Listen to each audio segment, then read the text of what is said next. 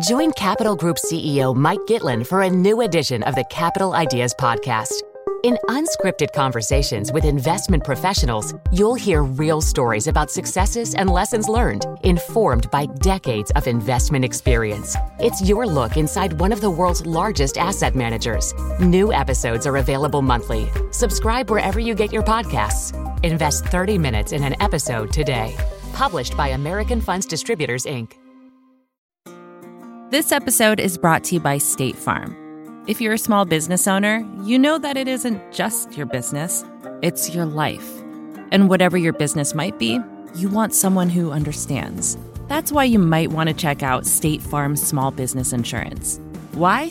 Because State Farm agents are small business owners too, living and working in your community. That means they know what it takes to help you personalize your policies for your small business needs. Like a good neighbor, State Farm is there. Talk to your local agent today. Hi, I'm Kara Swisher, editor-at-large of Recode. You may know me as friend to Marge and Barb, but in my spare time, I talk tech, and you're listening to Recode Decode from the Vox Media Podcast Network. Some of you may be new to the show because you heard me on Love It or Leave It last Friday. If that's you, then welcome. Every week, we talk to the most interesting CEOs, politicians, journalists, entertainers, and more about their big ideas and how they're changing our world. We've curated some of our favorite episodes to help you get started. Just tap the link in the show notes and start listening to an episode that interests you. But today, we're going to play a live interview I just conducted with Lauren Underwood, a freshman Democratic congresswoman who represents Illinois' 14th District. Underwood, who is in a swing district, is not part of the squad that has agitated older Democrats, so she told me she has to be careful about how she talks about issues like the Russia investigation. In my community, there's a large cohort of people that shut down when you say Russia, that you can't even get to investigation or impeachment because it's just noise to them, right? It's been like this endless bickering. They don't really know who's at fault.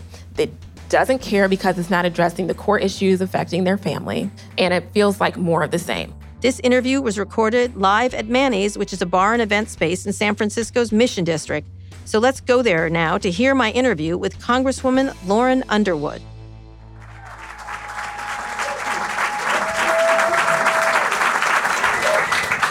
I apologize in advance for the glasses. I left my glasses at home. I live near here. No problem. I didn't want to be late for this. The cool shades. Cool shades, that's right. Mm-hmm. They work just as well. I have really bad eyesight.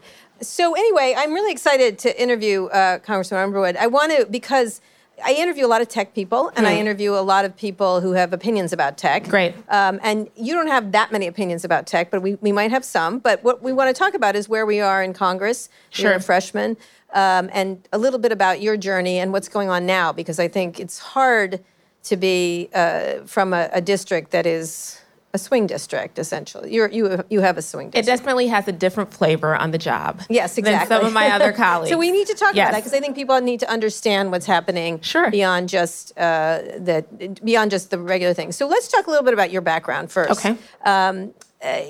Talk about how, people who don't know you, how you got to where you got, because you're one of the more compelling stories of the many compelling stories of the freshman class. Thanks. Well, I'm Lauren Underwood. I represent the Illinois 14th, which is a half suburban, half rural community outside of Chicago. I live in a town called Naperville. It's 45 minutes west of the city. We have a Naperville contingent, specifically Neuqua Valley Wildcats, in the room today. I'm so excited. But our community is 45 minutes west of Chicago, and I'm a nurse, and I've spent my career working to expand healthcare coverage in communities across our country. Right. So I worked to implement the Affordable Care Act at the federal level, worked on private insurance reform, worked on healthcare quality and Medicare, preventive services, those free screenings and vaccines and contraceptive coverage. Basically anything the Obama administration was getting sued on related to the ACA was in my portfolio. Okay, all right. And then I joined the Obama administration and worked on public health emergencies and disasters. So we did Ebola, we did Zika, the mosquito illness, y'all remember that? Yeah. And the water crisis in Flint. And so it was during our time in Flint that the 2016 election happened. And I thought Hillary was going to win and that we'd have this chance to hand off our work on Flint and hand off our work on health reform to a team that cared. Ebola, I hope, and to Ebola. Right. Well, Ebola, by 2016, it was on a downturn. It has resurged now. Yes, it has. In Africa. But then it was not at crisis levels. Right. Well, just a little bit of Ebola is a problem as far as I'm concerned, but go ahead. Thank you. Yes. And so, when the Trump transition team came in, they made it immediately clear that they wanted to take away health care coverage from the American people. And, I didn't want to help them do that. So I had an opportunity to convert back to a career employee, decided not to do that. And so I went back home to Illinois. Our state expanded Medicaid. And so I began working for a Medicaid managed care company in Chicago, was living my best life, and found myself at my congressman. Wait, what is your best life? What is my best life? My best life at that time was, not having to fly wherever there was a natural disaster, an emerging infectious disease, right? Not going abroad, at the last minute because something had happened, right? Being able to plan my life and do work I cared about, but have some balance, right? Like work-life balance. Right. And then I decided to run for Congress, right? So out the window that went. But at the time, I was just so excited about this idea of being able to be a millennial and do millennial things, right. Honestly. And it was fun while it lasted. But I went to my congressman's town hall. And so this was during the time that there was all these different versions of Obamacare repeal being considered in the Congress. And so there's all these different bills that did slightly different things. And so at that event, he said he was only going to support a version of repeal that let people with pre-existing conditions keep their health care coverage. So I'm a nurse. I have a pre-existing condition, and I worked on the ACA. So when he made that promise, I believed him because it was personal.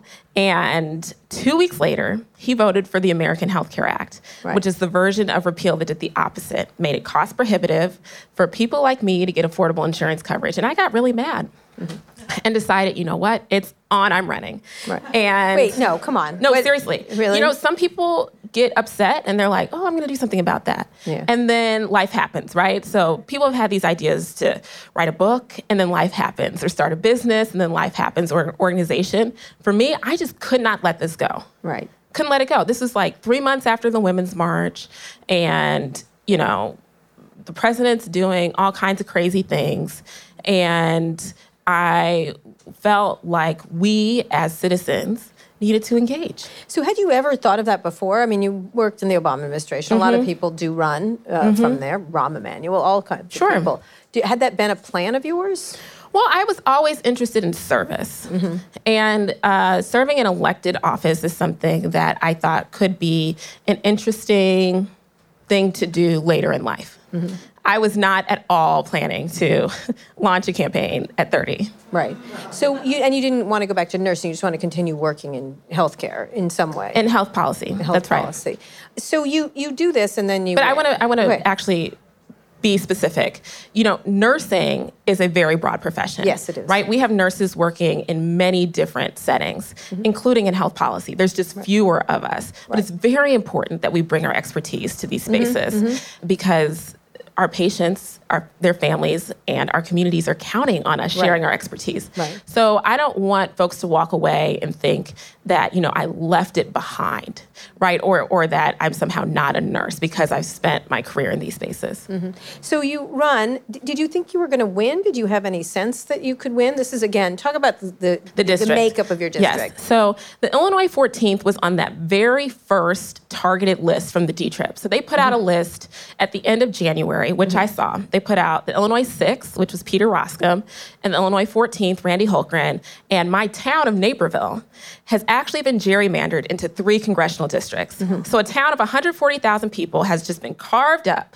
And so 1 Democrat and 2 Republicans represented our community. And so I was so excited to see that somebody at the D-TRIP thought that our community was winnable because they had not invested in our community in many, many, many, many years. And so at that time, I was like, I wonder who's going to run. I'd love to help them, right? And went on living my best life. And so, what were you doing at this moment? What was it? So this is at the end of January. What was the best life part? Was it kombucha drinking? What was your best life? It's like going to spin class, going to Pilates, like just want to make eating healthy and then baking and eating whatever I baked. And then, hanging out with my girlfriends. And I was in the process of buying a house. I was like really living my best life. By most standards, I think. And so maybe millennial life. Others probably have it sounds like my life, but go ahead. So the D-TRIP had listed the Illinois 14th, so they had some data. to suggest that our district could flip. Right. How long have you been there? How long? So my family moved to how long have you been here? How long had the congressman been there before? Oh, Randy Hultgren had served for 4 terms when I beat him. Right. So Randy Hultgren was a Tea Party Republican, but our district is probably most notable because it was Denny Hastert's seat when he was Speaker of the House. So Denny Hastert is the longest-serving Republican speaker. Then in 2006, in the election, right, under Rahm Emanuel's leadership at the D-Trip, right, the Democrats win the House. Speaker Pelosi becomes Speaker for the first time, and then Dennis Hastert steps down. Shortly after he steps down, all of the news of his sexual misconduct and sexual abuse of his students came out because he was making these inappropriate payoffs. And so he went to jail. So that's the history of the 14th. But most notably, there had only been one other Democrat ever in history that represented our community in Congress. And who was his name's Bill Foster. He won the special election. He's a physicist. After Denny Hastert left, he did not get reelected. Randy Hultgren, this Tea Party Republican, beat him in the Tea Party wave and then had continued to get reelected. Right. Randy Hultgren is a very nice man, presents as a moderate, and then stood right by Trump at every turn. Right. And so a lot of folks in our community, the Illinois 14th is a very nice, beautiful, half suburban, half rural community. A lot of folks are not looking to the federal government day to day for help, for assistance, for much, right? And so for a long time, people were comfortable and didn't need to interact with their congressperson, weren't looking to watch what their congressperson was doing. And so then when Trump wins and you start to see all this stuff happening, people are like, well, who's our guy? And then they saw that our guy didn't have our back. Right. He wasn't showing up for us in Washington. He wasn't engaging folks at home, refused to do town halls. He did that one and then went away for 16 months. Didn't appear in public, didn't have any kind of engagement. And so, at the time that I got mad, right? This is your question. Spring of 17, did I think that we could win? Yes, I thought that we could win. Did I know how we were going to do it? I did not. Did I know how to run for Congress? Not necessarily. Right. A friend and I went to lunch. Her name's Sarah Feldman. And I was like, I have this idea. I'm going to run for Congress. I'm really thinking about it. And she takes out her notebook and starts writing things down at lunch.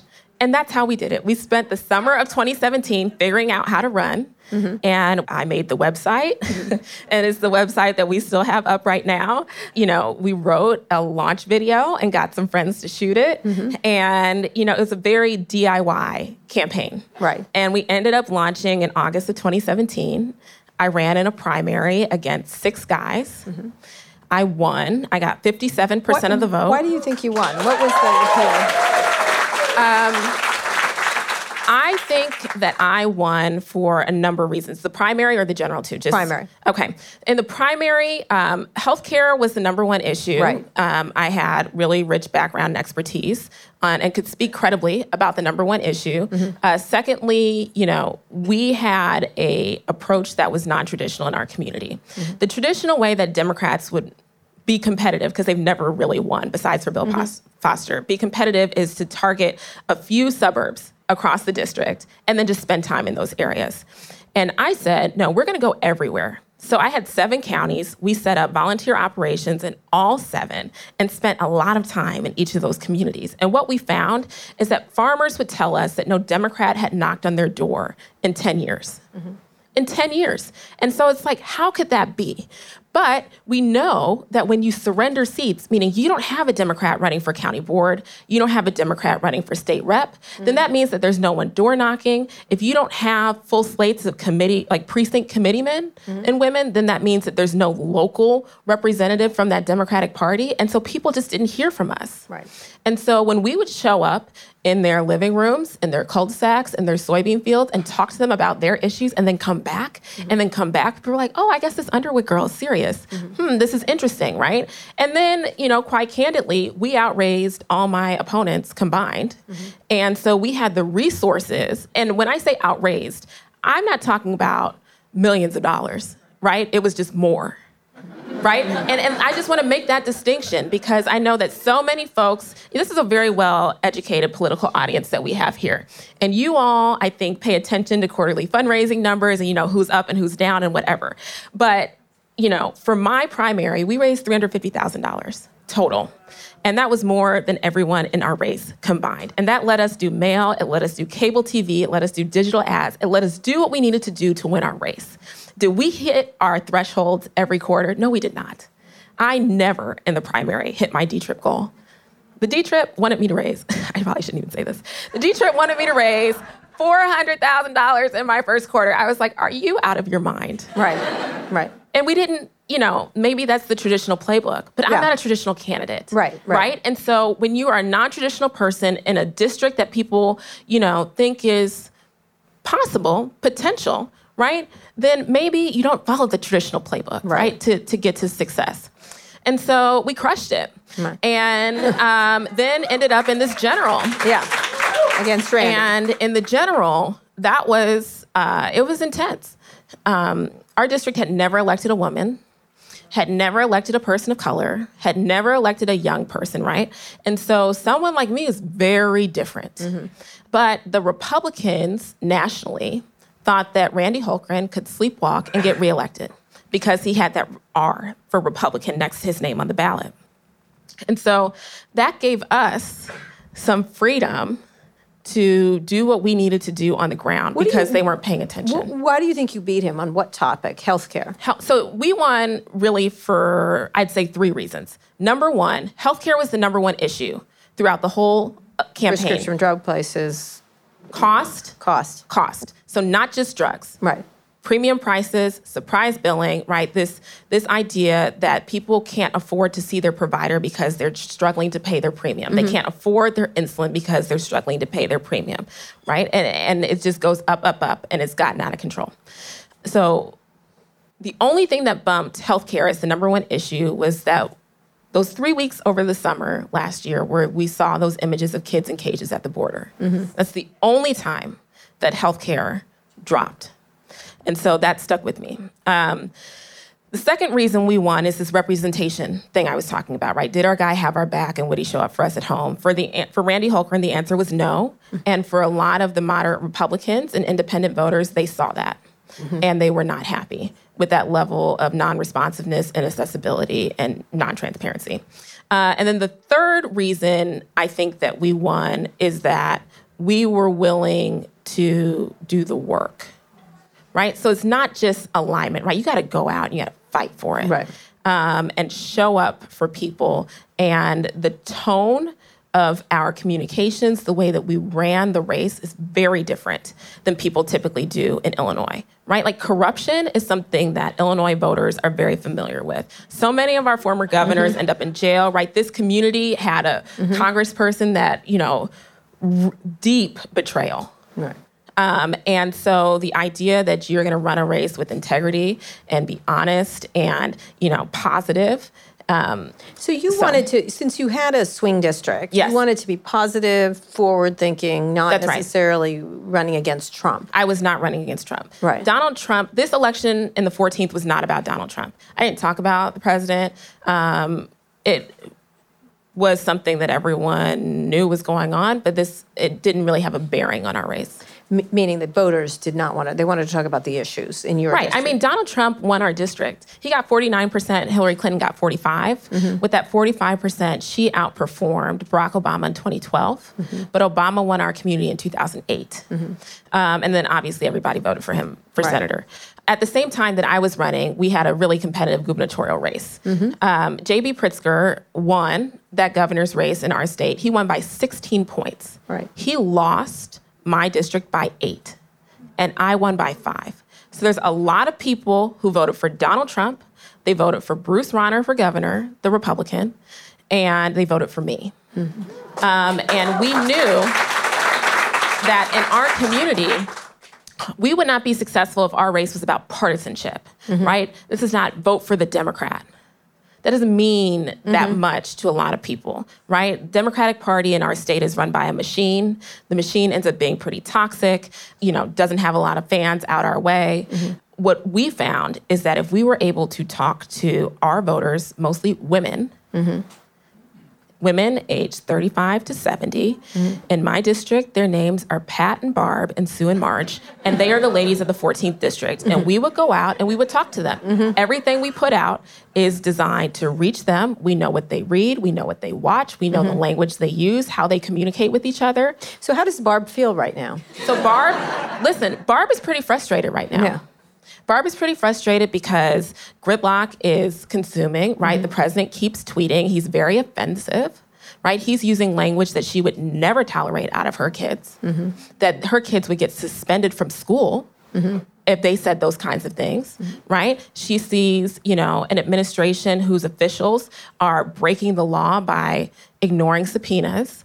And even if she doesn't buy into the whole need of investigations, which she, depending on if Barb is a Democrat or not, she doesn't. She's concerned about the flagrant breaking of the law. And she really just wants someone to help her with her healthcare costs. Right. She really wants someone to help her have reliable internet connection because depending on where she lives in my district, she doesn't have it. Right. Right? She really wants someone to help her child not be terrified going to school in 3 weeks when they go back, right? Because those kids remember each and every active shooter drill. Right. And it is like this, I would use the word paranoia, but it's actually grounded in a very real chance that it could happen to us. Yeah. And she's disgusted that this is what our country has become, right? Where children are scared to go to school. Right. So Barb is not happy right now. Barb, I think, is pleased that, her congresswoman shows up and is engaged and whatever. But she's concerned about the future of our country. We're going to take a quick break now, but we'll be back after this with Congresswoman Lauren Underwood. Did you know the Capital Ideas podcast now has a new monthly edition hosted by Capital Group CEO Mike Gitlin? Through the words and experiences of investment professionals, you'll discover who was their best mentor, what's a mistake they made that changed their approach, and how do they find their next great idea. Subscribe wherever you get your podcasts. Published by American Funds Distributors, Inc. This episode is brought to you by State Farm. You've heard it before. Like a good neighbor, State Farm is there. But it's more than just a tagline, because State Farm agents are small business owners themselves who live and work in your community. And if you're in the market for small business insurance, who better to work with than an agent who understands what it takes? State Farm agents can help you create a personalized insurance plan that fits your small business needs and budget. Talk to your local State Farm agent today about small business insurance. Like a good neighbor, State Farm is there. When you get to Congress, well, that's what you're faced with. You're faced with this. So what do you do as a swing congressman? A lot of people here and across, well, not Nancy Pelosi, she represents this district. Yes, she does. Haven't been pushing for impeachment, haven't been caught up in the fighting that's been going on or parent fighting between the squad and Nancy Pelosi and all the Democrats seemingly fighting in some fashion. That is hard to understand, I think.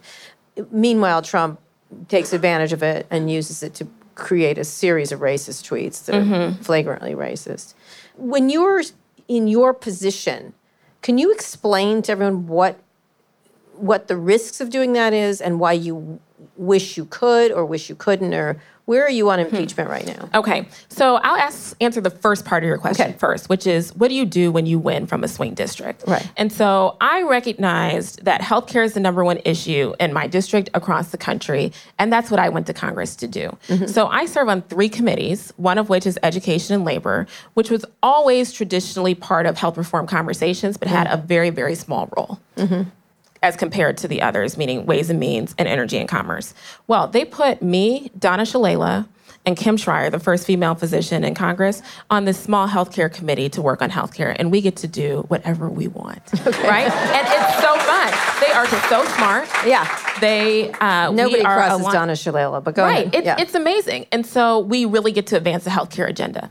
I requested to serve on Homeland Security. And I'm now the vice chair on Homeland Security, and we have jurisdiction over the U.S.-Mexico border and what's going on, right? And so remember when I said the only issue that bumped healthcare was the treatment of the migrant children? Now we get to work on that, right? And I serve on Veterans Affairs. And the way that our country has continued to struggle to offer high-quality healthcare services to our nation's heroes is quite candidly pretty despicable. And I was like, let's work on this. And so, I decided to go to Congress and work on healthcare issues at every chance I get, right? On Homeland, they've never had a healthcare person, ever, since this committee was created, since the Department of Homeland Security was created post 9/11. What an incredible opportunity when we think about cybersecurity and all the rest to really explore and dig deep. So I love my job. I think it's very fun, and we get to solve a lot of problems. Now, with respect to impeachment and the investigations and all these other things, in my community, there's a large cohort of people that shut down when you say Russia, that you can't even get to investigation or impeachment because it's just noise to them, right? It's been like this endless bickering. They don't really know who's at fault. They doesn't care because it's not addressing the core issues affecting their family. And it feels like more of the same, right? Because again, that voter in my community is very familiar with what corruption looks like. And so this flavor is not necessarily more or less alarming. Even if it's in secure elections, it's just the same. Well, right, because you have to remember, we knew that Illinois got hacked well before the Mueller report came out. Right. We knew before my election in 2018. We knew that that there were vulnerabilities that were exploited and that the Russians got in. We knew this. And so 2 years later, for Mr. Mueller to outline it in a report, it's like, yes, next.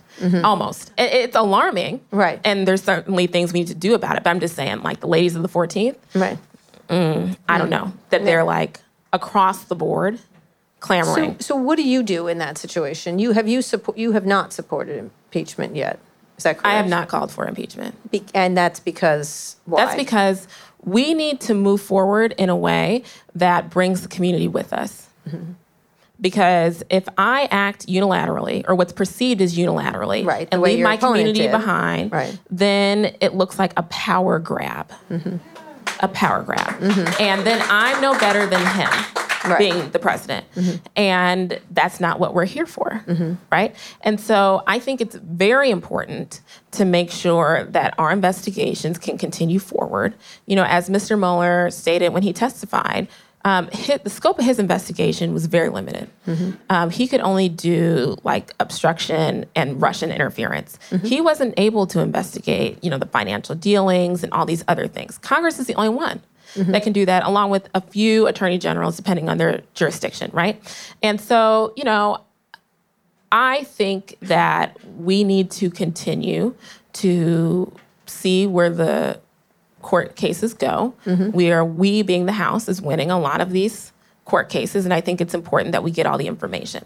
Because let's say that we just skip ahead and we move forward today, right? A lot of that information would never come out. And I think that a lot of people are concerned primarily with the president's actions, but I think that there could be a scenario where others are involved, and it's important to have all the facts so that we can ensure that this never happens again in our country. Yeah. So you running for the next election, which is like tomorrow, you have to start doing that, right? We've already launched our re-election. No, I got that. I have 7 Republican opponents. So a lot of people, especially at the congressional level that you'll talk to, they'll say, we're gearing up for a very competitive race. Like, no, I'm in a competitive race. Right. I had a Republican opponent that filed to run against me 2 weeks after I was elected in November of 2018. It's like they objected on general principle. I hadn't been sworn in. I hadn't done anything. And it's just like, nope, who is this young Black woman in our seat? Right. And that, is that layer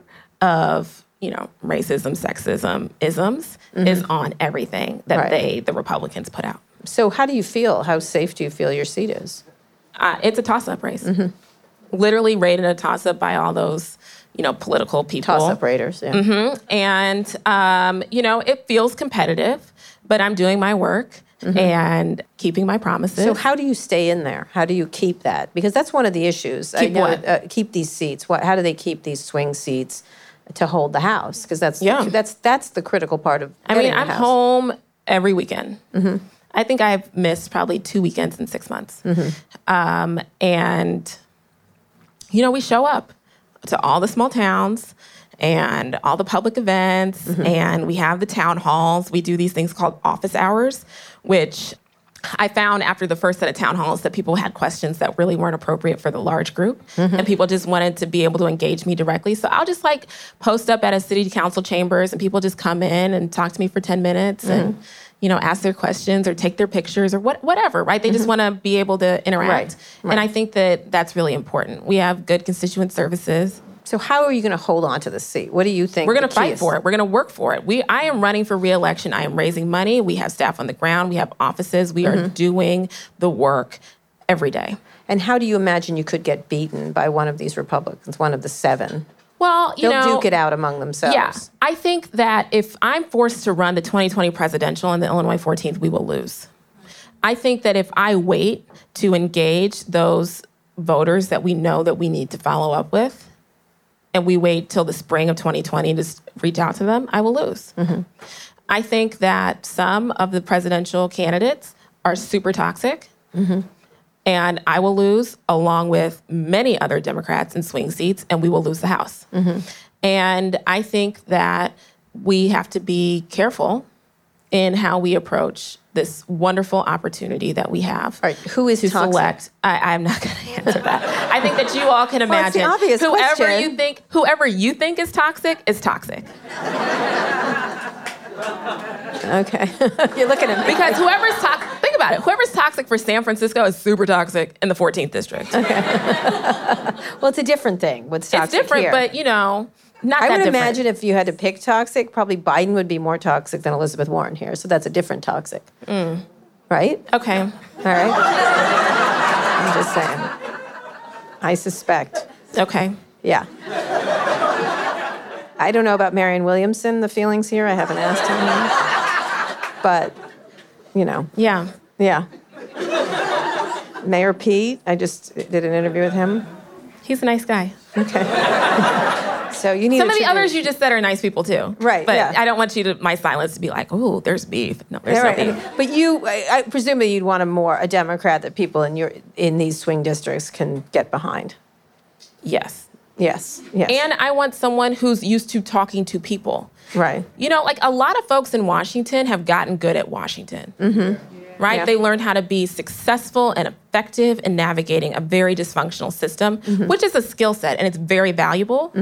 But there are a lot of people who are not used to going into a living room or sitting down in a diner and talking to a regular person. Right. They have no idea what to say. They literally don't know the words to use. They literally don't.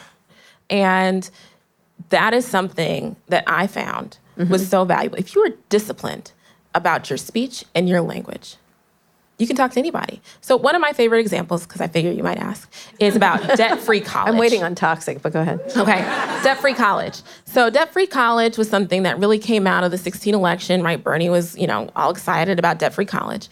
And in my district, people don't like things that are free. And they don't like things that are for all, right? And they just don't. And so, I heard that and I said, okay, so what I would talk about is modernizing our financial aid system, where we would have Pell Grants that reflect the true cost of tuition at a 4-year public college. And we would have subsidized student loans that would fill the gap for the rest, room, board, books, fees, whatever, right? And lo and behold, people were like, yes, that's right. We do need a modern financial aid system. People shouldn't have hundreds of thousands of dollars in student loan debt, right? And they're on board. They're like, yes. Well, guess what? That's the debt-free college proposal. But you don't call it that. You don't call it that. Right. Because that turns people off. And I think one of the things that the Democratic Party has been doing is that we like hashtag labels, hashtaggy conversations, things that people can be like, oh, debt-free college, yeah, And while that's good at what I would consider to be mobilization, right, to get people out, right, that does not convince persuadables. And I think that we all need to be more thoughtful we all being, engaged, very engaged Democrats, need to be more thoughtful in the words that we use to describe our ideas when we are talking to persuadable voters. Mm-hmm.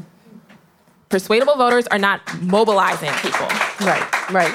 So getting to then Medicare for All, hashtag Medicare for All, how do you feel about that, being someone who is quite up on this topic? Yes. So, when I would travel around my district and people would be like, well, Lauren, Medicare for All. I'd say, well, what do you mean by that? And I would get some version of Medicare 55 and up, which is lowering the Medicare eligibility age. That's not Medicare for All. Medicare 40 and up, Medicare 18 and up, Medicare at birth, and buying into Medicare. Mm-hmm. Then you get the people who want to buy into Medicaid, and they call it Medicare for All and all this other stuff, right? So everybody has a different definition. Mm-hmm. You have the people that want to keep private insurance, get rid of private insurance. There's all these different ideas. We are in an open brainstorm period, and I think it's very, very healthy for people to be having this open exchange of ideas. However, we know, at least in my community, that the majority of the support for Medicare for All is coming because people's healthcare is too expensive and it's out of reach for too many people. And that is what's driving their support. And the reason I learned this is because I thought when I started running that people supported Medicare for All because, like me, they believed that healthcare was a human right. And that, in fact, is not the case. They support Medicare for All because they think that Medicare is free.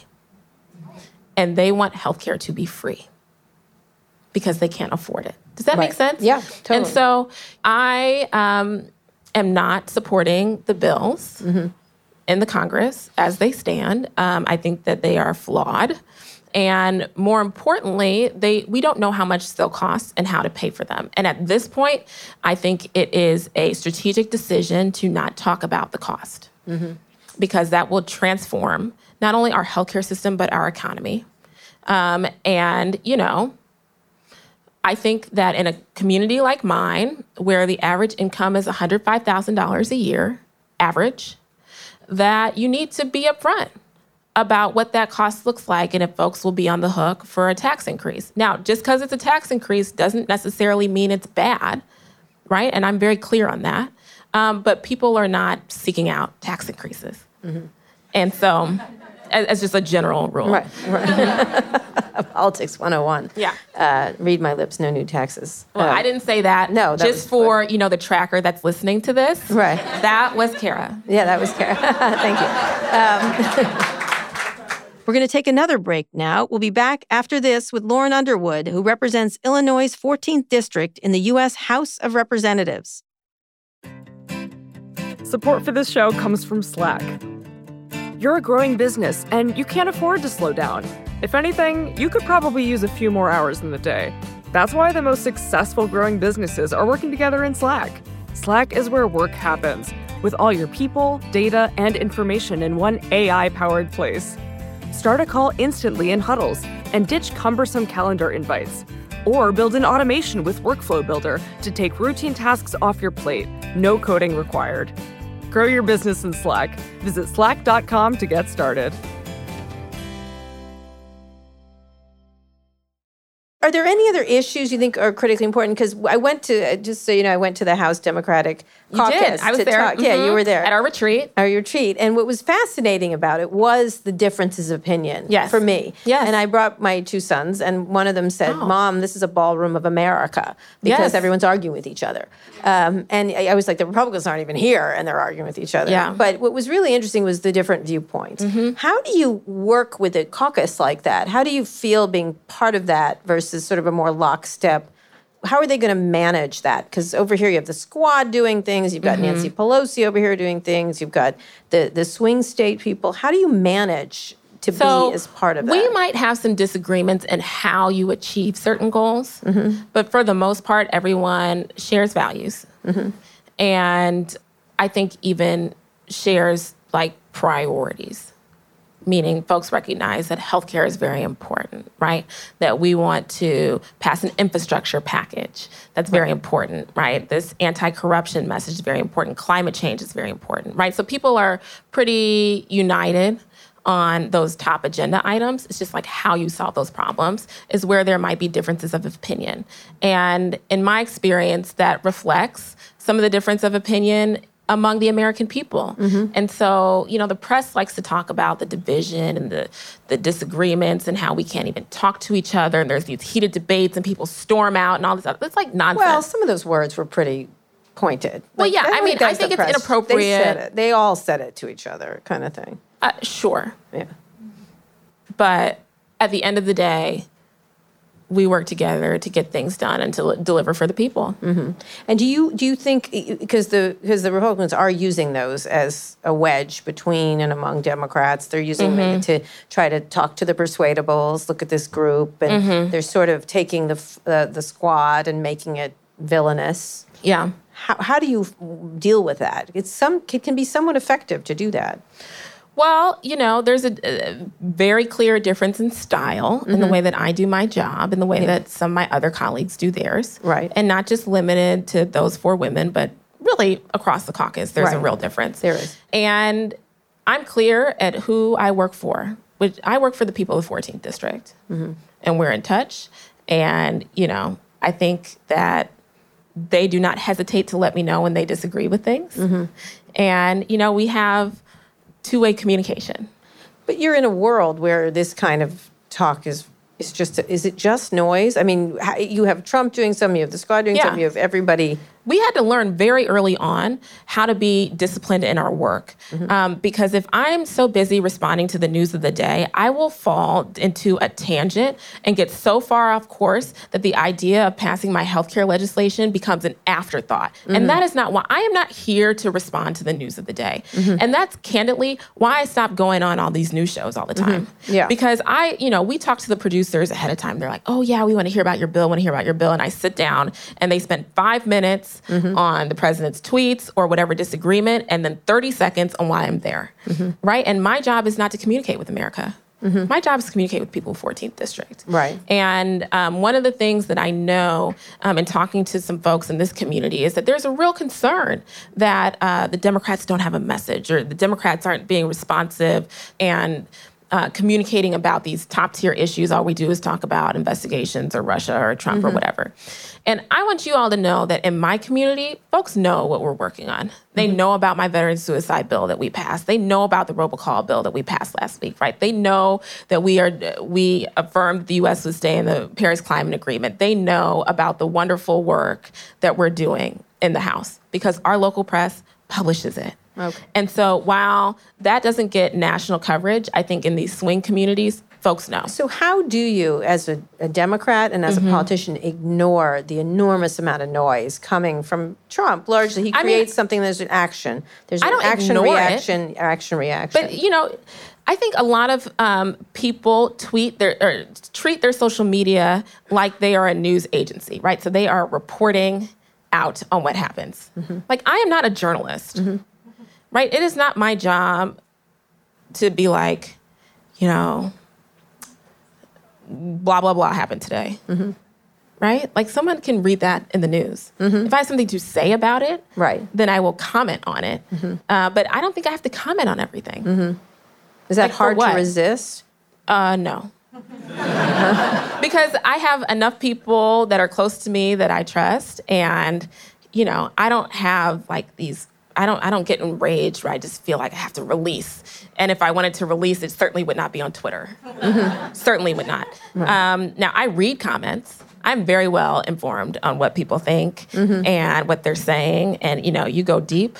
And, it's interesting when you meet your Twitter troll in real life. Whoo! And the troll lives around the corner. It is not a bot, right? And so then you're like, okay, you interact What was your troll like?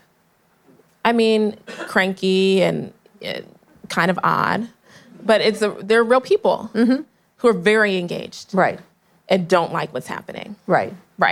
And sometimes they're loud at town halls and they demand attention and energy. But when that conversation moves offline, right, then at least you can have a conversation, right, which I think is valuable, right. Like let's just talk, because at the end of the day, I don't think that true values are, at least in my community, we're not that far from each other. We're really not. It's just how we solve those problems. Right. There might be disagreements. So why does it feel like that coming out of Washington? Is it that the people should just ignore what Trump is doing, not just saying, but doing? Like, I think yesterday, there were like 8 things. It was like, we're going to kill everyone on death row. We're going to See, I didn't even hear about that. You don't care. Well, I didn't hear about it. No, so the only thing there that were like 8 of them, and I just started Marie Kondoing my house because it made me feel better. That's good. See, that's living your best life. Yeah, it was. So the only thing that, and we haven't like spoken out about this, but I think is, what require some attention is Dan Coats. Being forced out as the director of national intelligence, and like to call this new guy a Trump loyalist is, I think, even downplaying how completely unqualified this man is to be the director of national intelligence. Right. However, I mean, now I just spoke out against it, but we hadn't before because I'm not chasing those headlines and don't need to be part of all those news articles. And honestly, when I'm before my community on Wednesday morning at a town hall, right, we're going to have an opportunity to talk about those things to people directly, which is where I see a lot more value than I'm tweets. going to get some questions from the audience, but how positive do you feel about the Democrats winning, keeping the House, winning the White House, and you keeping your job? Well, I think that if I keep my job, the Democrats will still be in the majority. And I think that we are going to do all we know we need to do to win this race. We cannot do it alone. We cannot just count on, the D-Trip or party organizations to do it for us. Like I said earlier, right, I'm a non-traditional candidate. I'm the youngest Black woman to ever serve in Congress, ever. This is an institution that literally was not built for someone like me, right? It was built by people who look like, right? And that's very different. Right. And so, we're just gonna hustle and do the work. And I feel okay. Okay. I mean, it's competitive. What is the fatal thing to do wrong? And what would you think, if you were one of the 27 people running for president, what would be your message? If I was running for president? Yeah. Oh, I'm definitely not running for president. No. I don't want to be the president. No, but if you were, I'm putting you there. I don't know. That's something that I can't even contemplate in this moment. What should the candidates be running on? Healthcare? Yeah, the candidates should be talking about things that regular people care about. And, I think that the early polling, they should not be distracted by the early polling. And I think that if they know that they can't win, they should drop out. All right, on that note. But they so much like being in the debates. And if they think that they'd be toxic in communities, then they should drop out. All right, okay. All right. Because, it's too serious. It's too serious. All right, non-toxic people. Questions from the audience. This is terrific. You're fantastic. Right here to start with. Hi there.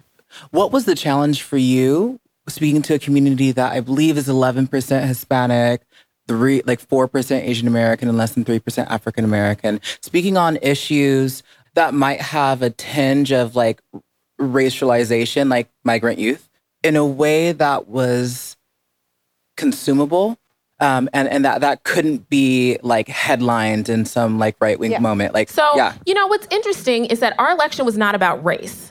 It literally didn't really come up. And here's why. I'm Black. You can tell I'm Black by looking at me, right? I know I'm Black. They know I'm Black. Yeah. My parents are brown-skinned Black people. My parents were on the campaign trail every day. Every event, one of my parents would be there.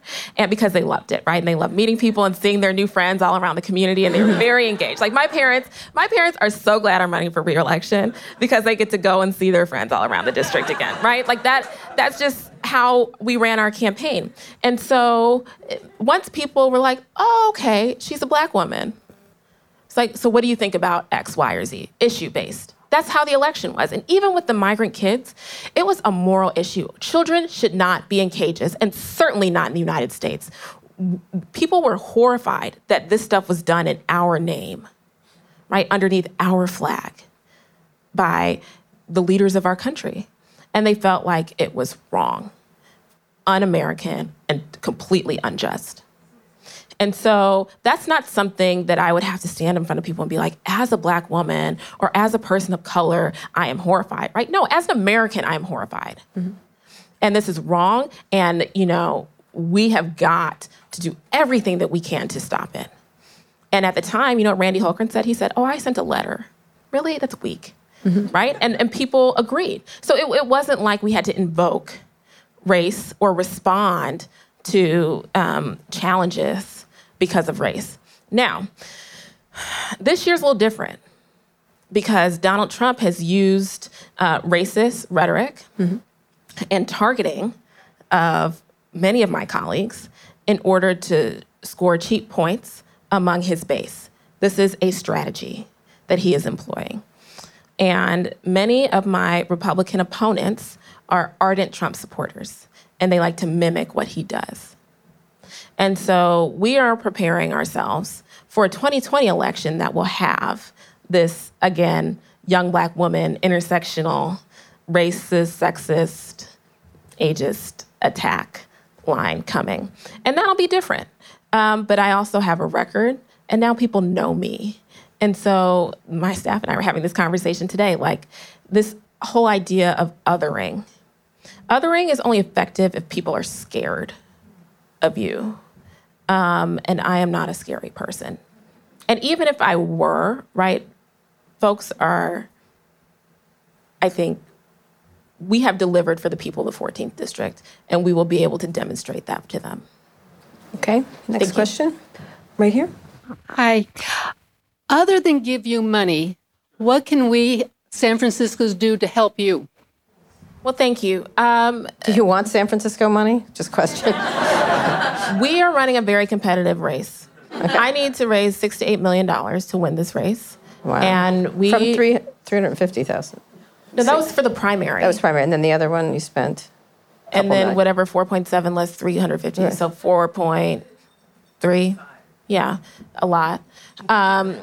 And so, yes, we need your financial investments. I'm not taking corporate back money, right? And, you know, we want to uplift the voices of people in our political process. And yes, in the House, we passed H.R. 1, and Mitch McConnell has basically said, over my dead body, right? And that is unacceptable.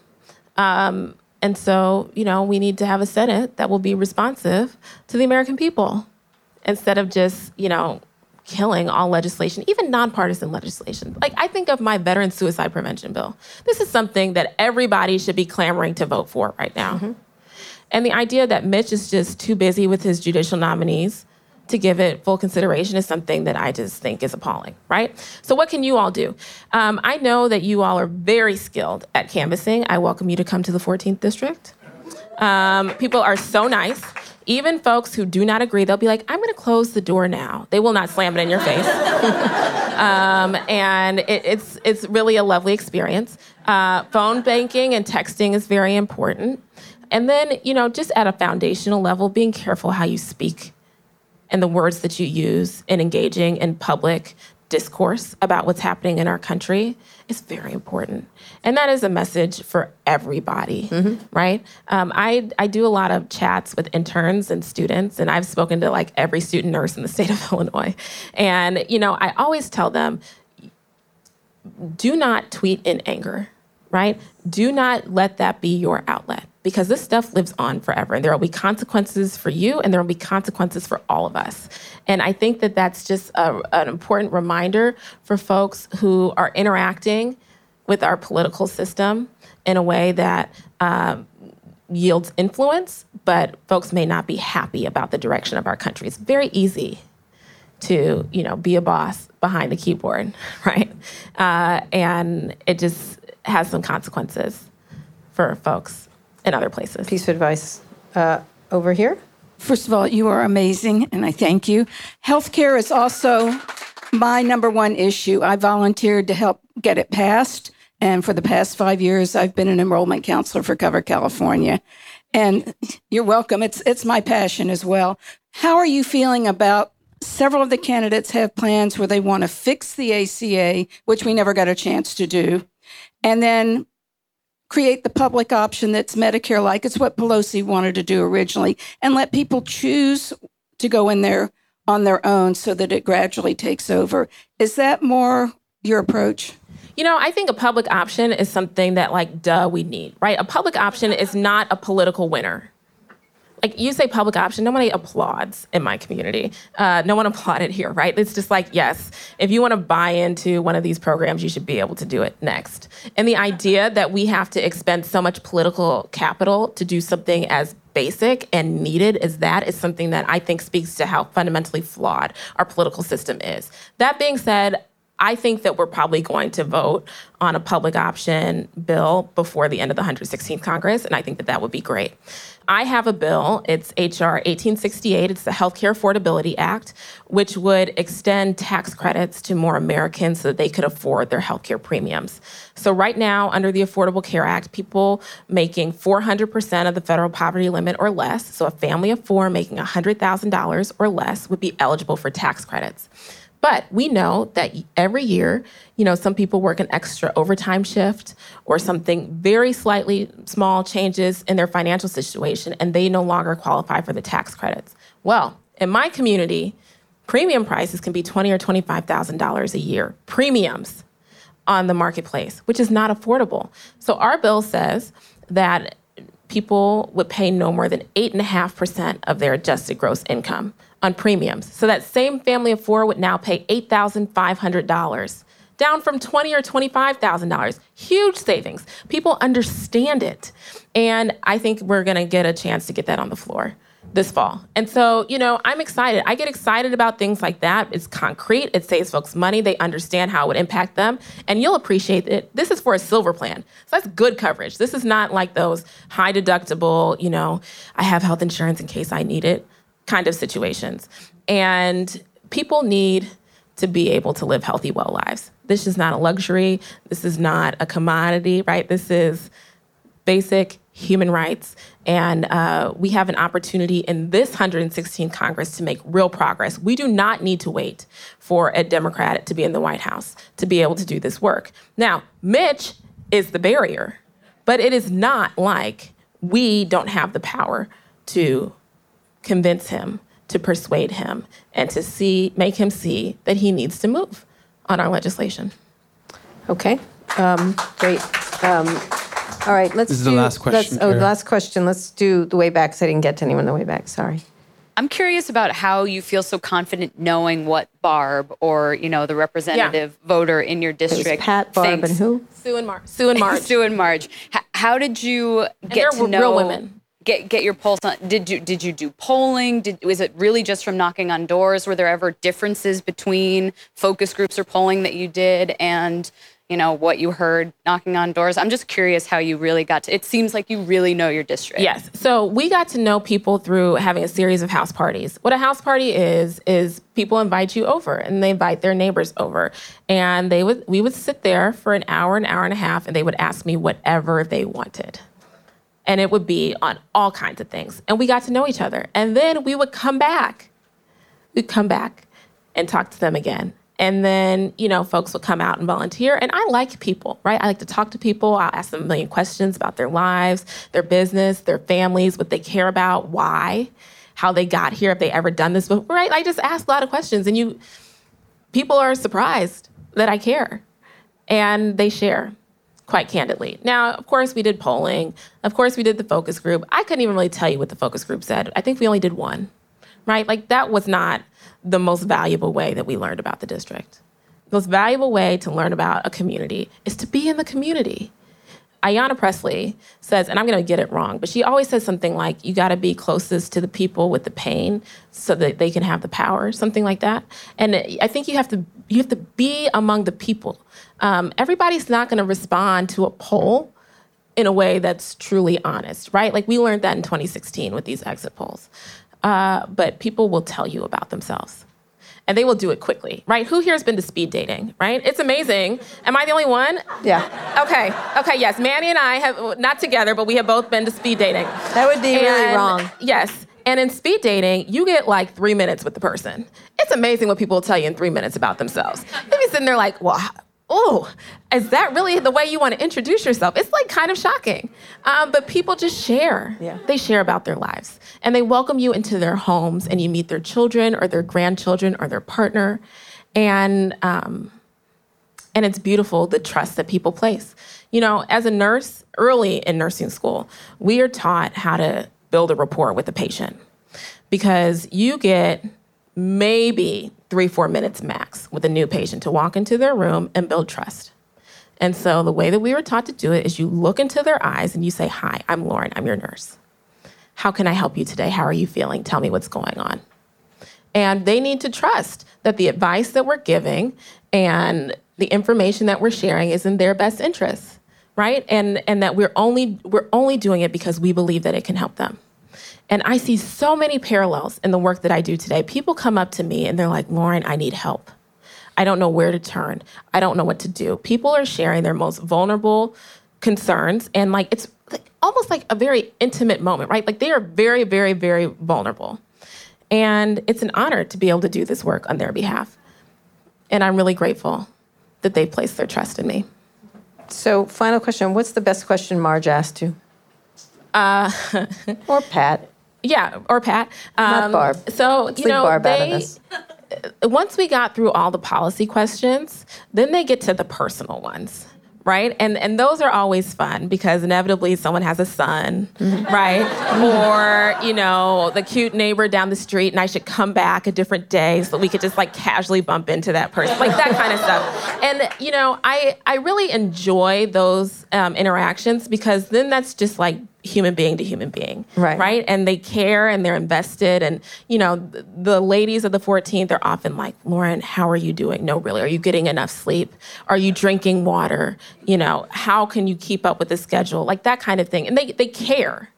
And they're watching and they're following, and I appreciate that. And so we have great chats. You really should come out. I'm planning on it now. I have to meet these people. Yep. And, it's not that far from Chicago. Yeah. So, you can get a little bit of all worlds. I've been to rural areas. I have many relatives there. So well, but everybody hasn't. No, I know. We have some folks here who grew up in the 14th District. I met them before our chat started.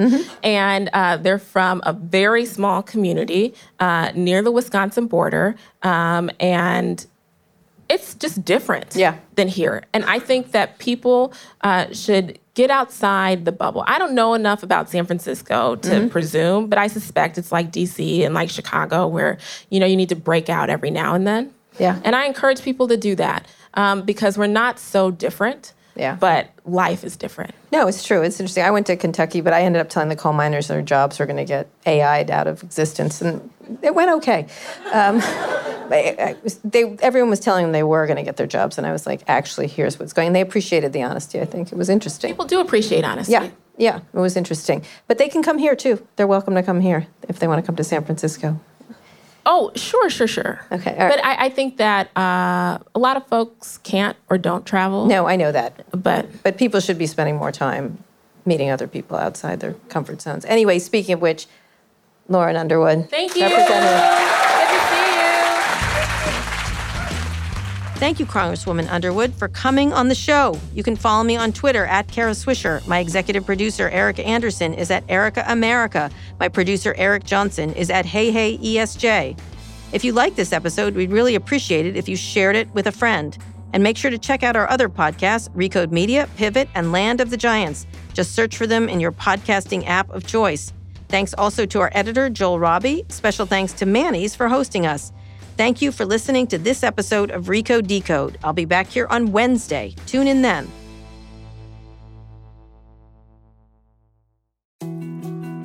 More to-dos, less time, and an infinite number of tools to keep track of.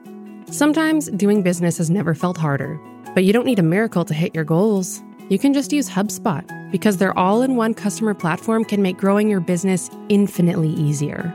Imagine this: high-quality leads, fast closing deals, wildly happy customers, and more benchmark-breaking quarters. It's not a miracle, it's HubSpot. Visit HubSpot.com to get started today.